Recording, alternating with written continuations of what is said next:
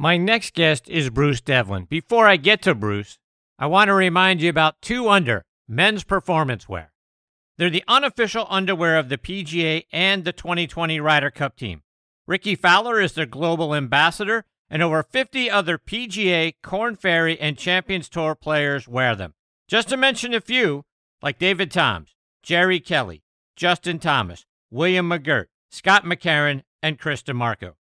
The Joey Pouch technology provides the ultimate male asset management, delivering maximum comfort from the tee box to the boardroom to the bedroom. Use code NEXT20 to save 20% off your order at 2under.com. That's the number 2, UNDR.com. 2 Under, performance in your pants.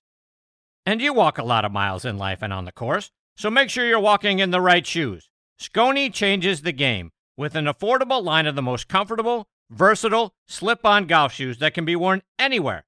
They're made with breathable microfiber fabric, spikeless treads, and an adjustable lace lock. And they're easy to clean, too, so spend less time changing shoes and more time living in them. Visit Skoni.com and use code NXTONT20, so next on T20 at checkout for 20% off. That's Skoni.com, SKONI.com. They're also available at golf specialty retailers and green grass pro shops nationwide. Relax. Easy now. Find your happy place. It's all in the hips. Just tap it in. Yes! Find the latest clubs and apparel at Golf's Happy Place, the PGA Tour Superstore. All right, now back in next on the tee with me is PGA Tour legend Bruce Devlin. Let me remind you about Bruce's background. He was born in Armidale, Australia. He won the 1959 Australian Amateur Championship, turned pro in 1961, joined the PGA Tour in 1962, and he won 8 times out on the tour between 1964 and 1972. He also won once out on the Champions Tour. He is one of only 4 players to make a double eagle at the Masters. He held a 4-wood on the par 5 8th hole in 1967. He played in 61 majors on the PGA Tour, made the cut 51 of those times, and had 16 top 10 finishes. He had 31 professional wins in all, including 8 on the PGA Tour, and like I say, 1 out on the Champions Tour. His last win on the PGA Tour came at the 1983 New Zealand Shell Open at the age of 46. He was 57 when he beat Dave Eichelberger in a playoff to win the FPH Healthcare Classic out on the Champions Tour. He retired from competitive golf in 1998 to focus on his golf course design business. He's designed over 150 courses around the world. His courses have hosted several professional golf tournaments on all tours. He's also one of the all-time great broadcasters. He worked for NBC and ESPN, and I am beyond thrilled to have him back with me again tonight here on Next on the Tee. Hey, Bruce, thanks for coming back on the show. Oh, you're welcome, Chris. Thanks for inviting me. Bruce, we're on the heels of the Byron Nelson Classic. It was great to see Jason Day not only get back in the winner's circle, but do it for a second time there. You also won that event back in 1969. It was only the second year that it was named in honor of Mr. Nelson. You won by a stroke over Frank Beard and fellow countryman Bruce Crampton. What do you remember about winning that week? Oh, it was obviously a great thrill, especially with Byron's name on it. And then for quite a lot of years, the champions used to have a dinner there, sort of like the Augusta Masters dinner on a Tuesday night. And that went on for, I don't know, maybe 15 or 16 years. And then for whatever reason, it's sort of stopped. So I'm sure a lot of the guys would have loved to have had the opportunity that I had to sit and talk with the great Byron Nelson and obviously win his golf tournament. It was a lot of fun. And Bruce, we're at the PGA Championship week. It's being played at Oak Hill. You played at Oak Hill in the 1968 U.S. Open. You finished tied for 9th that week. You played there again in 1980 at the PGA that Jack won. What do you remember about competing at Oak Hill? It's a difficult damn golf course, is what I remember. It is a difficult golf course, but I think it's a very fair golf course. And I actually would I would like to see what the redo of it looks like. I hear and read a lot of nice things about it, so I'll be watching this week. I like to see the changes that were made, and we've got a hell of a field there too. So, from what you remember about the golf course, what do you think it's going to take to win there this week? Oh, you know something, Chris? To be quite honest with you, I don't understand the golf game today. When guys hit it 330 yards off the tee and hit 8-irons, 210 yards, I mean, I can't get my head around that because I never saw it. I don't understand it. So I wouldn't have any idea what it would take to win there. I mean, these guys are shooting, doesn't matter what sort of golf course they go to, I guess. It's a 20 under week. I don't think that'll happen there, but I wouldn't be surprised what the score was, to be honest with you. So let's take that a step further. Do you think the idea, that model local rule of potentially rolling the golf ball back at the pro level, is that the right thing to do?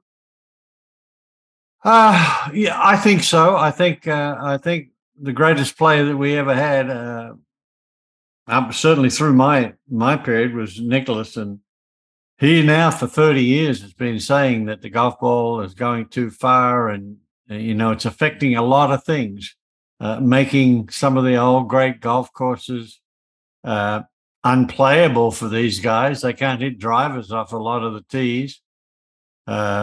It's totally different, but I think the bifurcation of it, it may work. Golf is the only professional sport that I know of where you can go to the place of competition and you can bring your own golf clubs and you can bring your own golf ball. And if you think about football and baseball and basketball, they're all controlled. They're centrally controlled. So maybe this will help. I don't know. You look at a club like Marion. These guys today, I doubt if they'd hit their driver 3 times during the round. Is that right? Sure. Well, they hit 3 woods 300 yards. So, what the hell do you need a driver for? Yeah. Let's expand upon that a little bit. You wrote a book back in 1970 titled Play Like the Devil, where you gave tips for how to cut strokes off our scores. Is the advice that you gave back then any different from what you'd give now? No, I don't think so. I think, there are certain basic fundamentals that you need to have to play the game, on a professional level. And I think they've pretty much stayed the same over the years. You look at a guy like, I'm going to use an Aussie here, but you look at a guy like Adam Scott, who's sort of been in the back end of my era, and now he's playing in this, high length area, and he's been able to go along with the way the golf ball and the clubs have improved, and he's still competitive today. So I think you couldn't find a better golf swing than what he's got, and it's obviously it's stood the test of time. Bruce, in that year of 1970, you won the Bob Hope Classic, which was a 5-round golf tournament at the time. You shoot 66 in the final round to beat Larry Ziegler by 4 strokes. What was it like not only winning that golf tournament, but then all the stars and the people that always were around the Bob Hope Classic? Yeah, there were a lot of them around then, but yeah, something that happened after the golf tournament was probably one of the nicest things that ever happened to me. I'm not sure you know, but a lot of people knew that I played in the Bing Crosby for 10 years with Dean Martin, the all-time great crooner in history. And I was in the press room after the golf tournament, after the victory, and I got a phone call from him, and he said, "I've sent a plane down for you and your wife, Gloria.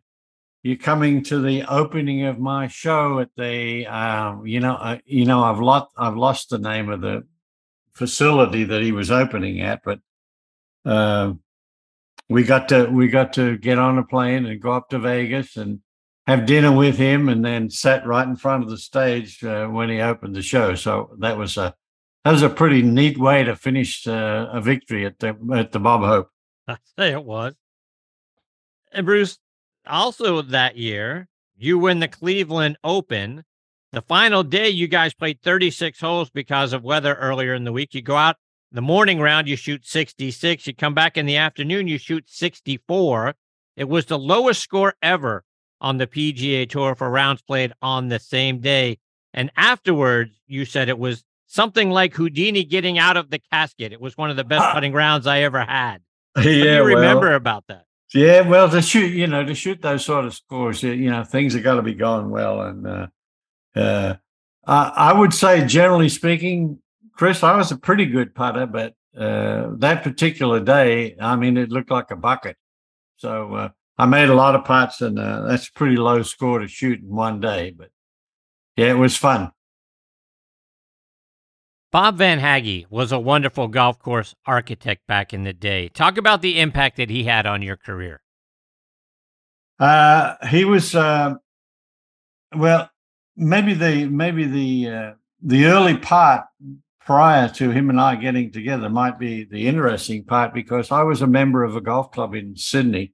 I played pennant for them as an amateur called the Lakes Golf Club, and after I turned pro, the president of the club called me and he said, Bruce, I'm not sure whether you understand what's happened, but the state of New South Wales is going to put a freeway through the golf course. And I want you to, when you go to America this year, please, try and look at some golf courses that are being constructed and come back and make a recommendation to us, for a guy that would come here and rebuild the Lakes Golf Club, knowing that there's a freeway that's going to go through it.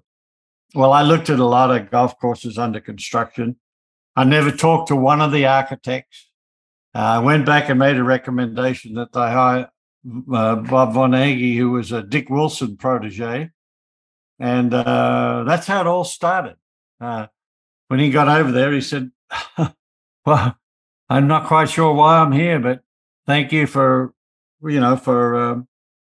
recommending my name. And one thing led to another, and we ended up forming a company together, and we built probably, maybe 125 golf courses together around the country and actually around the world. So it was a fairly long relationship. And then, like everything, it sort of dissipated towards the end, and I ended up going out by myself, and he went his way too. So, and then I might also tell you that he was married to one of the first LPGA gals that put the tour together, who actually passed away today. Marlene Hagge died today. Wow. That's so a little postscript for you, Chris. Yeah, absolutely. Bruce, just a couple more before I let you go. In the 1967 Masters, you become one of only 4 players to make an albatross on the par 5 8th hole. You hole a 4-wood from 248 yards out. Talk about that shot. Yeah, well, that was I had my daddy with me too that year, and I hit it in the right rough on the right-hand side of 8 and had a perfect lie. And I knew they just rebuilt the green, so I knew there was only one way to get into it, and that was about a 30-degree angle to where I was. So I hit about a 15 or 18-yard hook, and it just sort of pitched just short of the green, run up on the green, and went into the hole like a putt. So that was quite a thrill. My dad got to see it happen too, which was a lot of fun. No doubt. Bruce, you once said, I'm not physically strong enough, nor do I have the mental stamina to play week after week on the tour. If I stayed out on the tour regularly, they have to put me in a straitjacket. Yeah, that's probably right. I've always, I've always enjoyed doing other things. If you look at my career, I was a plumber early, and then got into golf, and then TV and architecture, and now doing the podcast, doing all the history, all the great players that have ever played this game. It's been it's been a long and a lot of different turns in the career. It's been a lot of fun, though. Before I let you go, you mentioned the podcast. It's called For the Good of the Game. You and Mike Gonzalez do a fantastic job, as you said, talking to all the great legends that our game has had. Talk about the podcast and where people can find it. Yeah, they can just go to For the Good of the Game and just a couple of ideas about what's going on. We've interviewed 74 of the World Golf Hall of Fame and major champions, both men and women. We've interviewed 68 major winners, 35 World Golf Hall of Fame winners, and these players have won 2,455 golf tournaments between them, and PGA, LPGA wins, nearly 1,300 wins. So it's been Mike Gonzalez come up with the idea. I wasn't quite sure about it. And he said, you've got a good relationship with all the guys. And, we got started and we're into our third year now. And it's, we finished with, we did Justin Leonard today, just early this morning. So he was our 74th guy or gal that we interviewed. So it's been a lot of fun. Bruce, how can they, you mentioned where they can find it, but where can they follow you on social media, because you're a wonderful follow as well? Oh, thank you. Well, I guess, I'm not too good at this, but Facebook, I guess I'm at Bruce Devlin 13. And I don't know what the hell I am on Twitter, but I'm on Twitter as well. And to be quite honest with you, I probably wouldn't be on any of them except for Mike Gonzalez. He said, if we're going to promote For the Good of the Game, you better get on Facebook and Twitter. So that's why I got on. Well, Bruce, it's been a huge thrill having you back as part of the show again tonight. I hope I get the privilege of catching up with you a little bit later on this year. You're such a joy to spend time with. No, thank you, Chris. It's always a pleasure to talk with you, and I appreciate what you do. You've got a great show, and thank you for the invitation. I appreciate it. Take care, Bruce. All the best to you and your family. We'll catch up soon. Okay, buddy. Thanks a lot. See you, Bruce. That is the great Bruce Devlin, and as you could hear, what a wonderful man, a great player, a great broadcaster. I used to love listening to him broadcast golf tournaments. He made every tournament better because of his insights and his broadcasting skills. They were second to none. His podcast, again, For the Good of the Game, FORE. So For the Good of the Game is where you can listen to his show. It's on just about every major podcasting network out there or application. So wherever you get your podcast content, you're probably going to be able to find For the Good of the Game on there as well. Mike Gonzalez, his co-host, does a great job. They're a great team.